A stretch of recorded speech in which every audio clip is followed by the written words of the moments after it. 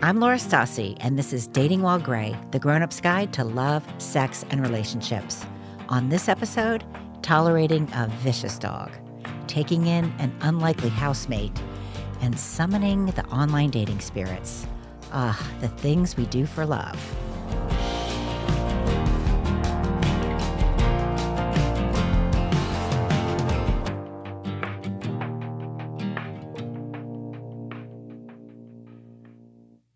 We've all done things to find love or to keep love that probably seemed totally reasonable in the heat of the moment. And then later, maybe when we told a friend or a brother or a sister, or stopped to really think about what the heck we were doing, those decisions seemed totally not reasonable. You want to know some of the things I did for my husband during the 2 years we were separated? I edited some of his work papers. I made all the phone calls to set up the insurance and the utilities in his new house that he bought for himself. And when he asked me to drive him an hour north to pick up a pair of designer chairs he'd finally won in a bidding war on eBay, I said sure. It was Saturday, it was Valentine's Day, and the chairs were right past Frederick, Maryland, a cute little date destination.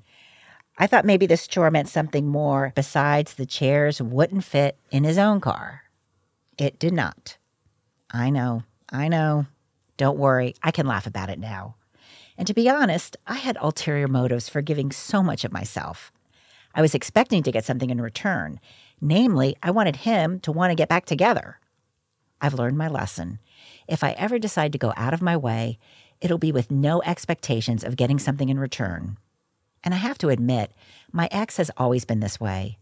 When the heating system started leaking in my new house, he came over to help. When I bought a super heavy mirror and didn't know how to hang it, he showed up. He did all these things after it was perfectly clear to both of us that we were not getting back together, nor did either one of us want to. I think a lot of people do this subconscious emotional bargaining about how much we're willing to do and how far we're willing to go. Take Stephen Petro. He's an author and a journalist, and I knew from reading his work that he's had some serious health issues.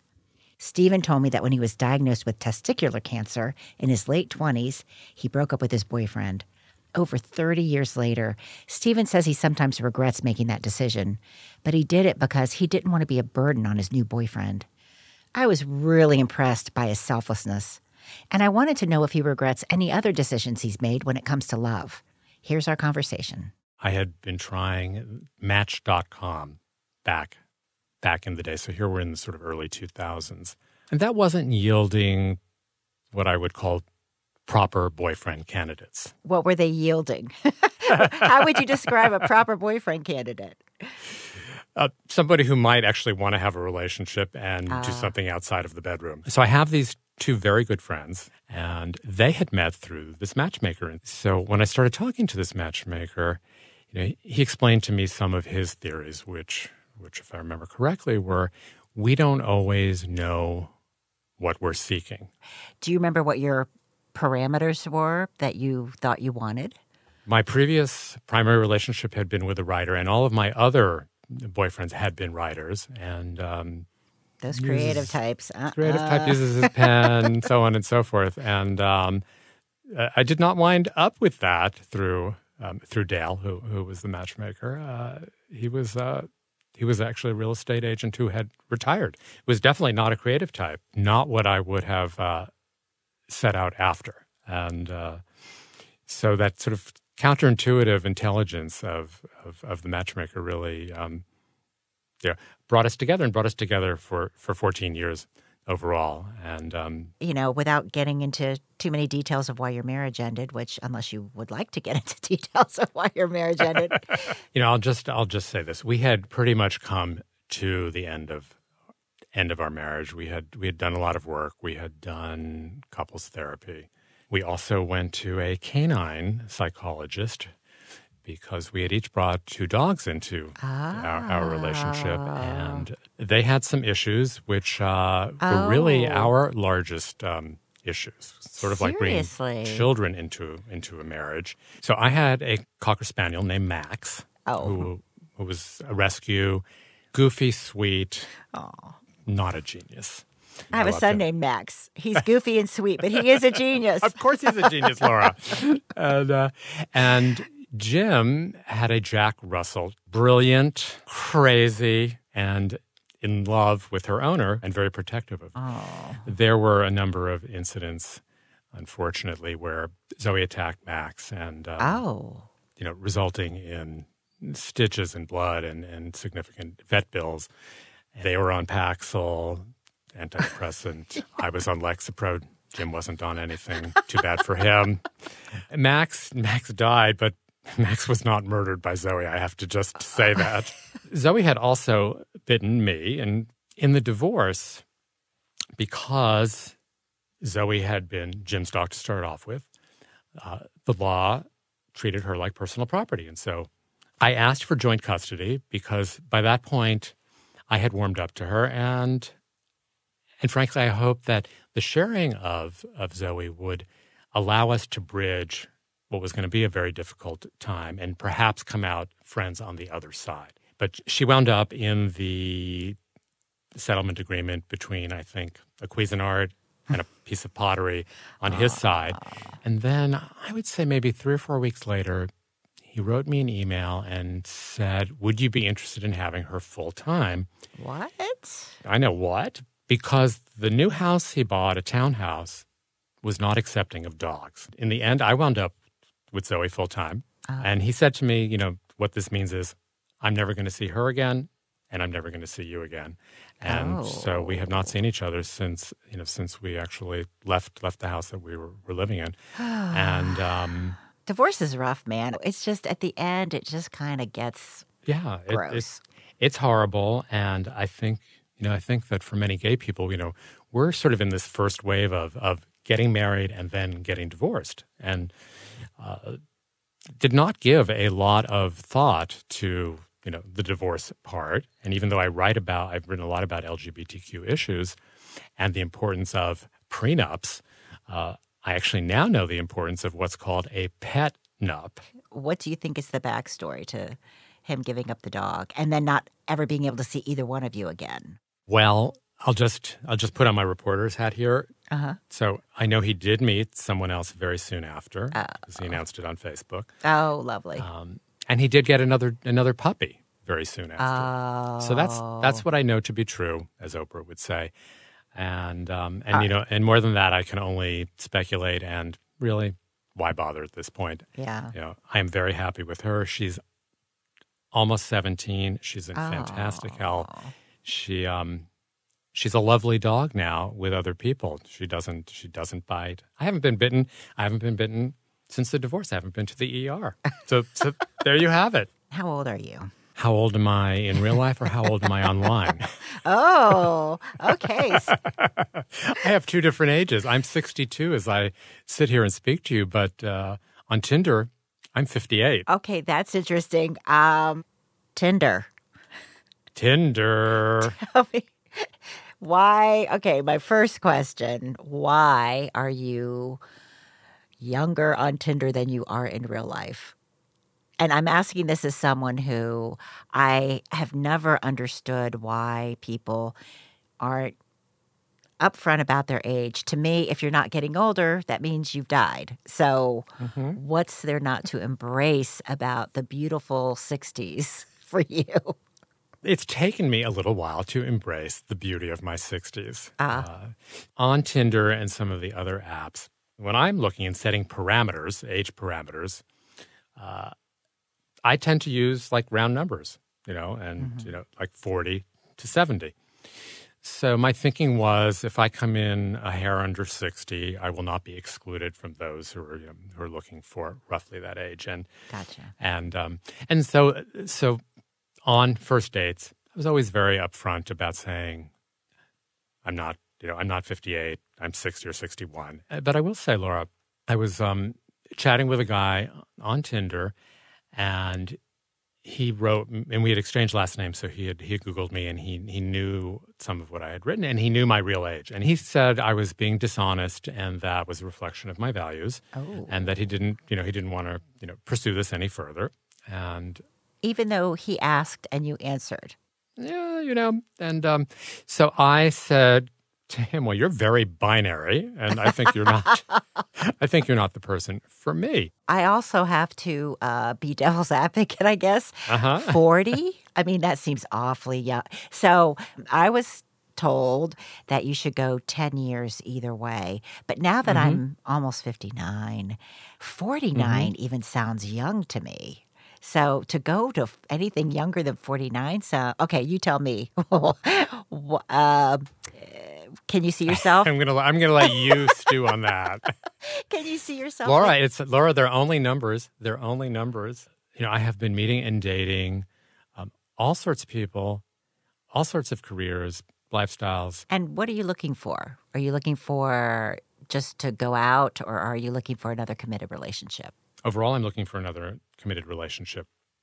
But as a friend of mine says, not every date needs to go on that same road.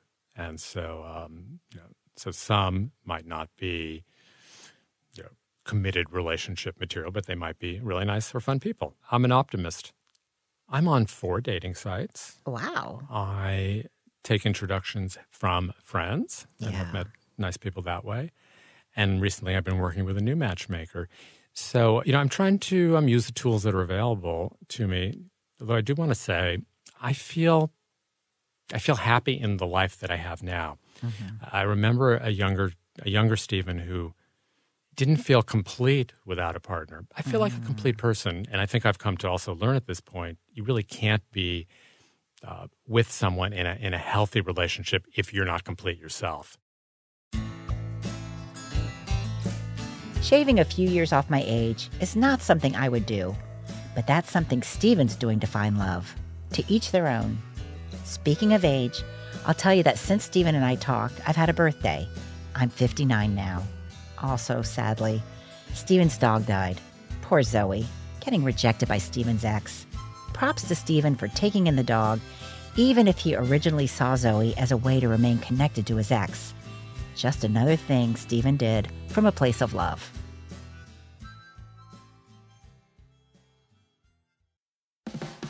This month at WAMU, we're lifting our voices to shine a light on Black changemakers throughout American history. Some you know and some you don't, but they all changed the world. Hear the stories of these incredible scientists, activists, artists, and more throughout February on WAMU 88.5 and streaming at WAMU.org.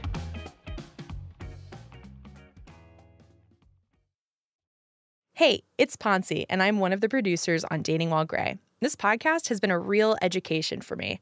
I remember reading Laura's pitch for Dating While Gray and realizing that people in their 50s are just as bad at dating as my friends were in their 20s. But the biggest thing I've learned is how much this show resonates with all of you. I'm so excited that you enjoy Dating While Gray.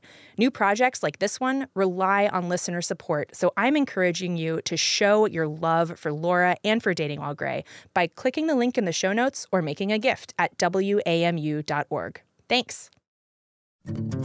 Maybe it's not that some of us are more willing to do things for love. Maybe it's that each of us has a different threshold for what we're willing to do and when. Which brings me to the next story. It involves a woman I'm calling Jamie. When Jamie got divorced after a long marriage to her college sweetheart, she says she kind of went a little nuts. She'd meet someone, instantly fall in love, and plan a future around that person.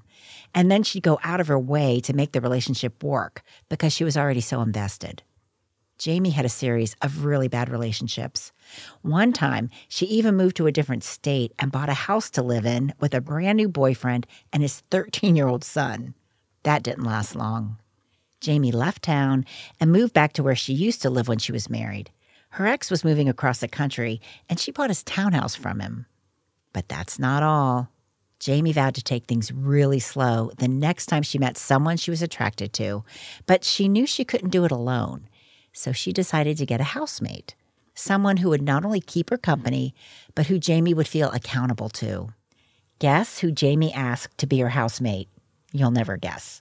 Her ex-mother-in-law. Let's call her the outlaw. I asked Jamie the question you're probably wondering yourself. Jamie, why your outlaw? I've always had a good relationship with her. I've known her for 30 years. And I was living by myself, and I knew that she was struggling financially. So I just thought that and I knew that there were other things that I thought she would be better off living closer to a city where she can go to good doctor's offices. And so I offered that she can move in with me, and I would help her get back on her feet. It was not like it was like a fresh divorce where she was a fresh presence in your life. No, but she never, we were never cut off. When we got divorced, I didn't lose connection with my in-laws. I, was still invited to, when his grandmother passed away, I was still invited to her funeral. And, I know some people just cut off entirely, right? But I still had relationships with them from some perspective. It got a little complicated when he remarried. So I wasn't invited to some of the things, like the wedding, but, having somebody in the home, she'll have a community.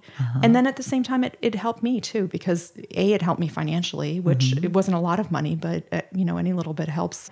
True. But really it was also having my own companion, because I had just gotten out of a relationship and that had ended, abruptly, and I was lonely. So does she have her own little apartment, or she's got her own floor?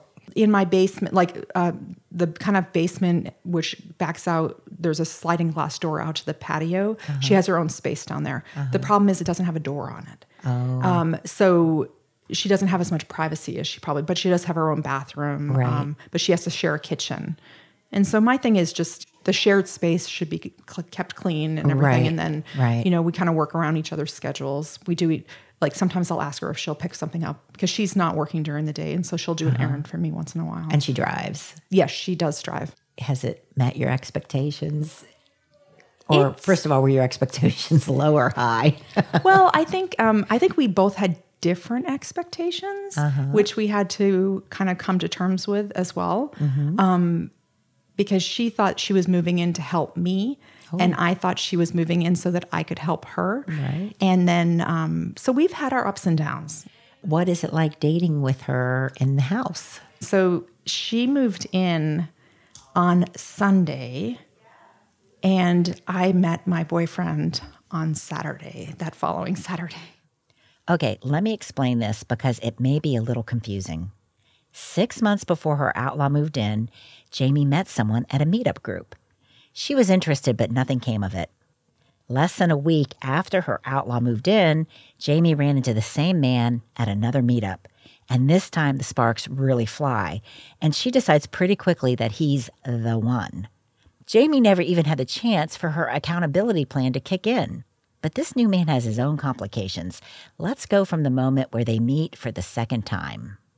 I went over and I introduced myself, and he said, yeah, I know. We've met before. And I was telling him things. He goes, yeah, I know. You told me. Laura, he remembered everything that I had told him. That alone is so appealing. I know. Somebody listened, and they remembered 6 months later. I couldn't believe it. That was a Saturday night, and on Monday, I realized he had messaged me on the Meetup app, and he had actually sent me a message, not just a, hey, it's nice to meet you. He had sent me an email message saying, it was really nice to meet you. I would love to get together with you sometime. Here's my number.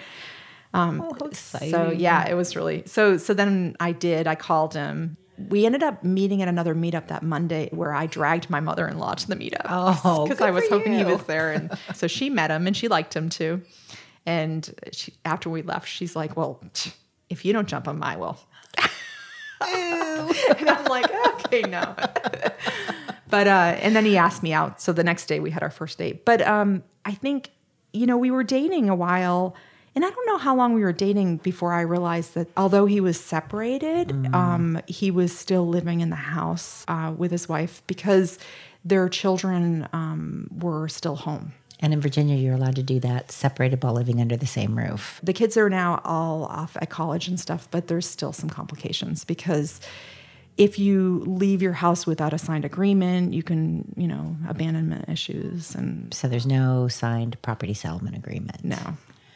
So we're working on that. We're not. He is. But you know what? This has been a test of patience with me, and it's been really hard. Some days are harder, like the holidays are really hard.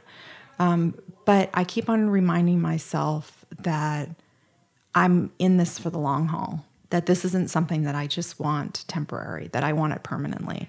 And so it makes it a little easier to be patient. And, because he's definitely a good guy. And I think people listening to this, their first reaction might be, sucker. Well, I had a lot of friends who were really uncomfortable with it, and family. And didn't you check her Facebook statuses separated or something? Separated, so she's on board with this. Yeah, and she tells people she's divorced. I thought he was telling me the truth from the get-go. He doesn't seem like the type that would lie. But Laura, there are people who would. Like there are people, and you hear it all the time about people who you think that they're single. I have a friend who it happened to recently. I really strive. Available. It's so hard though. So how do you know if somebody's available, right? Well, that's the thing. And so it's like, and what is the definition of available? So it's like, do you say to somebody, oh, wait, before we start dating, I want to see your divorce papers? Right. After things started dragging out, I said to him, I really wish you had waited because you really weren't available. Have you thought in your head, okay, this is when I'm going to say enough is enough? Or well, it's funny because I've had a lot of conversations with him about, are you sure you don't want to get back with your wife? Because I'm a believer in marriage and I'm a believer in long-term relationships. And I know that they take a lot of work. And I think that it's worth the work if both parties are willing to do it. Yeah. But I just have to trust. You posted on social media that you were looking for a space. Yes. No, that's fine. I have my own depression issues. And so having someone in the house who is going through depression is really difficult on me. Yes. And I've told her, I said, it's my issue. It's not yours. However, if I didn't care about you, maybe it wouldn't make the difference. Right. But seeing, when you're down, it's really hard on me. Right. And so we're actually looking at alternatives for her for living. But I have, I've asked her to make a list of what she's looking for in a place. And then we've been looking around. I'm in communication with her kids as well about it. And then your ex-husband and his brothers. Does it kind of bother you that you seem to be the one, just trying to figure out the future of this woman who has 3? Well, I think if she had daughters, it would be different. Does she have daughters-in-law? She does. Okay, then. Thank you for talking with me. A lot of us have lost older family members, mothers and fathers, in-laws and outlaws. I think it's kind of a beautiful thing, a little out there, but beautiful that Jamie shared her home and her life this way for 2 years. Jamie's outlaw has her own place now. Then Jamie's grown son bounced back home, so now Jamie has another housemate who's helping her with romantic accountability. That's probably a good thing because 2.5 years after Jamie started dating her boyfriend, he's still living with his estranged wife. He still isn't any closer to a divorce. But Jamie is still waiting, more or less patiently, because that's what Jamie does for love.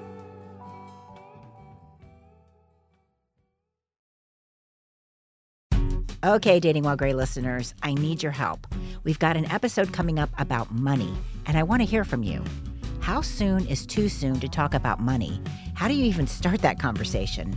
And of course, who pays for the first date? If they're trying to find their partner and they're paying along the way for every woman they meet, they will go broke. So the expectation that they will pay every time for every person they meet is just unrealistic. So we went to a movie. It was my insistence that we, go Dutch.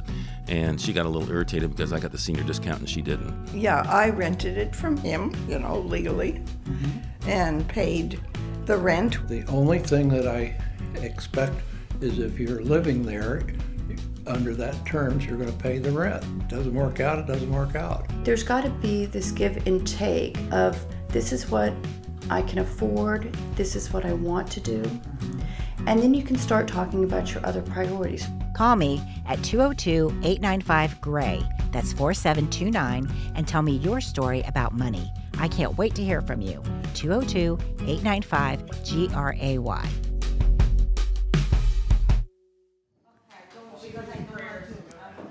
It's a Sunday morning, and I'm at the home of Genevieve, a woman I know from my running group. Genevieve is in her early 50s, and she's recently single again. She's invited me and several other women over to her new home for brunch and to help her write an online dating profile. Yes, Genevieve is ready to take the plunge and do what it takes to find love online. But before this group of very practical women with very practical careers gets down to the practical business of crafting the profile, we're going to do something a little woo-woo. Okay, we're participating in a ceremony now where Genevieve is handing out pieces of paper. And we're supposed to, on this piece of paper, thank you, I'm going to definitely do it, we are going to write down qualities in our life that are holding us back, or So this is what we're releasing. What we're releasing that is holding us back? Right. That might be occupying space and preventing us from finding our beloved. My name is Genevieve, and I'm 52. So we're going to be burning some white sage. So once we've released the negative emotions and the things that we feel like have been preventing us from having that space to generate and to attract the things we want in our lives, we're going to just burn the white sage, and that attracts a more cleansing, positive energy. I would like to do that because I recently have something I've decided I need to let go of. Catherine, are you releasing? We're walking through the whole house with the sage, and I'm going to go. She said it's also a good opportunity to see her house. Sort of smells like we're at a concert. It was my nutritionist who told me about, one of my guests just kind of reinforced that this is something she's done before, where it's a ritual that different cultures go through to sort of release various emotions. So it could be grief, or it could be, you're still holding on to something because you had a relationship and you still have something there that you're holding on to. Anger. Something, exactly, before the relationship, like, some childhood thing, whatever.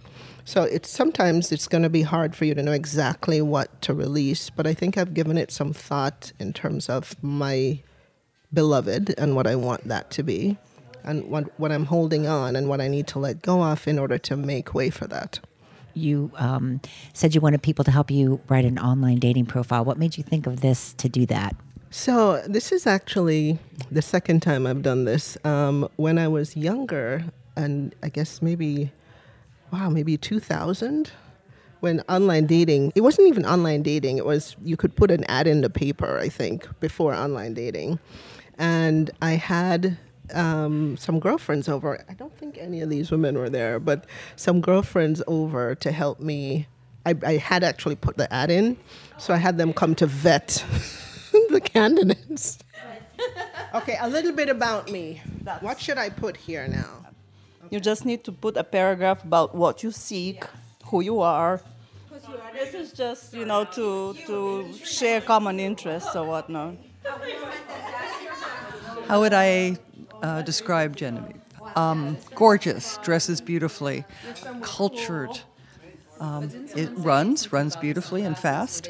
And stylishly.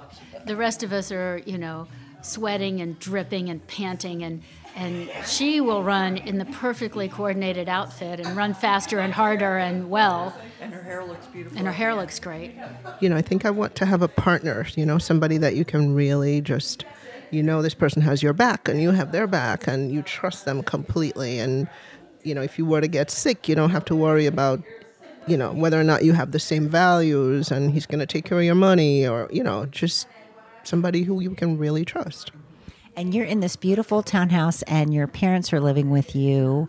Do you think would you envision somebody coming right on in with the three of you? Probably not. So I haven't really thought ahead to that yet, because the parents living with me is a new thing. And I don't know, I couldn't tell you what this person looks like. I've dated all kinds of men. So I would not be able to articulate what he looks like necessarily, but I could probably tell you I would want him to, be very gentle in the way that he touches me. And I know for sure I'd want him to smell good. So I'm defining those parameters. I can get on board with that. That brunch was about a year ago. Genevieve reports that since then, her enthusiasm and motivation have faded. She says she's lost her focus and hasn't devoted the time or the energy she knows it takes to do online dating right. Genevieve says her desire to date and to be more active exploring options online will come when the time is right. Amen, Genevieve. I can relate. When I started working on this episode, I thought it would be about how Stephen and Jamie and even Genevieve are doing so much more for love than I am. But the more I've thought about it, I've realized it's not how much you're doing for someone else. It's about figuring out what you're willing to do. And at Genevieve's party, I did write down a few things that I felt were occupying some emotional space and which might be holding me back from finding my beloved. My beloved, doesn't that sound so sweet? And after Genevieve's party, guess what? I bought some sage. Seriously, I haven't burned it yet to attract more positive energy, but I will. One day. Baby steps, people. Baby steps.